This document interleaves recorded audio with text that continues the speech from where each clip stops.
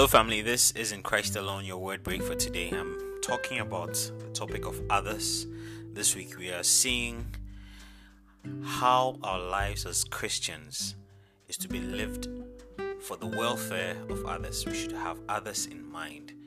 I strongly believe that we do not have a self-love crisis in the world. I know there's a lot that's said about loving yourself, and like I said in the previous episode, sometimes people, the pushback to living in a way where you think of others is people say things like Jesus tells us not to love our neighbor more than ourselves. But I don't think there's a crisis of self-love in the world. I don't think so. I believe there's a strong crisis of loving our neighbor, of being concerned about others, of seeking the welfare and the well-being of others.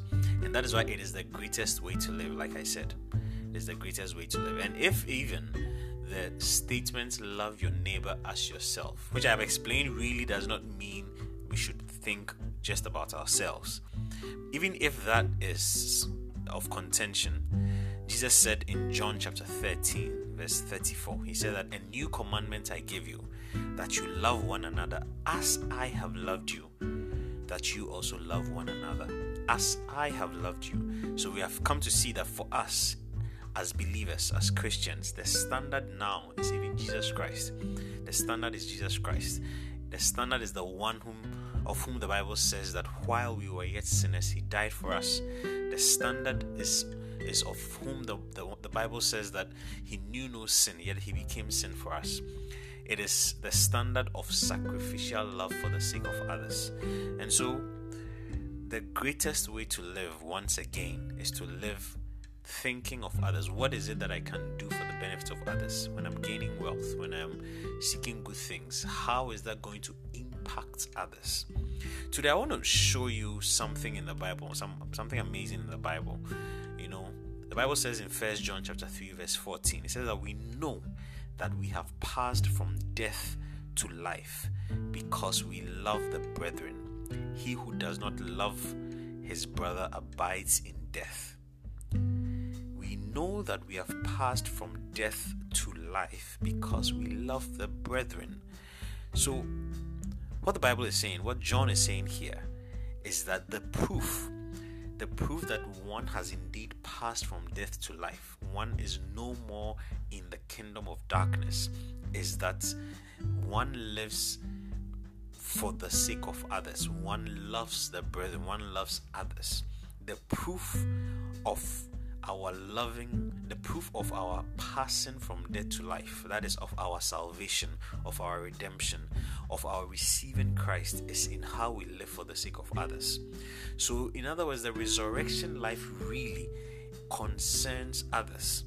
I know that especially for postmodern Christians that have come to understand the new creation, that have come to understand the realities and the truth of the new creation life, have come to understand the powers that are available, that are accessible to the new creation.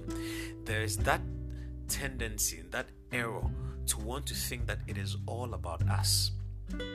Even concerning the gifts, Bible says that they are given for the profit of all, or to profit with all. The gift of God are even given for the profit of all. The reason why we have the gift to prophesy, the reason why we have the gift to heal, to work miracles, it is not for us, for ourselves. It is not for our sake. It is for others. Because the proof of the resurrection life is seen in how we love one another. The same thing Jesus said in John 13 verse 35. He says that by this, remember he had said in verse 34, like I said before, that he had said before in verse 34 that we should love as he loved. And he says that it is by that all men will know that we are his disciples, if we love one another. And so the proof that we are Christians is seen in what we do for the sake of others, what we give to others, how we help others, how we seek the welfare of others. And that is why inherent in every church is a welfare system, or a structure, a system, a natural thing that seeks the welfare of others. The proof of our Christian life is in others. The resurrection power we have, the gifts we have, the ministries we've been called to, the supernatural acts that are available to us, the great workings of faith, all those mighty things are so that others will benefit. Jesus said that these signs shall follow them that believe. I strongly believe that in all of it, it is to demonstrate God's glory, God's power, for the sake and for the benefit of others as well.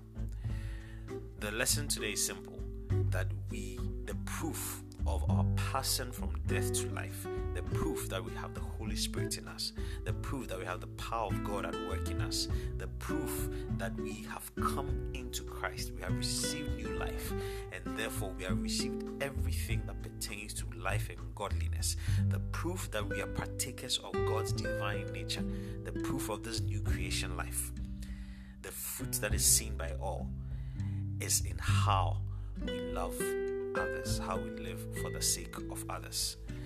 I'll come your way again with one more word to share concerning others. Have a wonderful day. God bless you.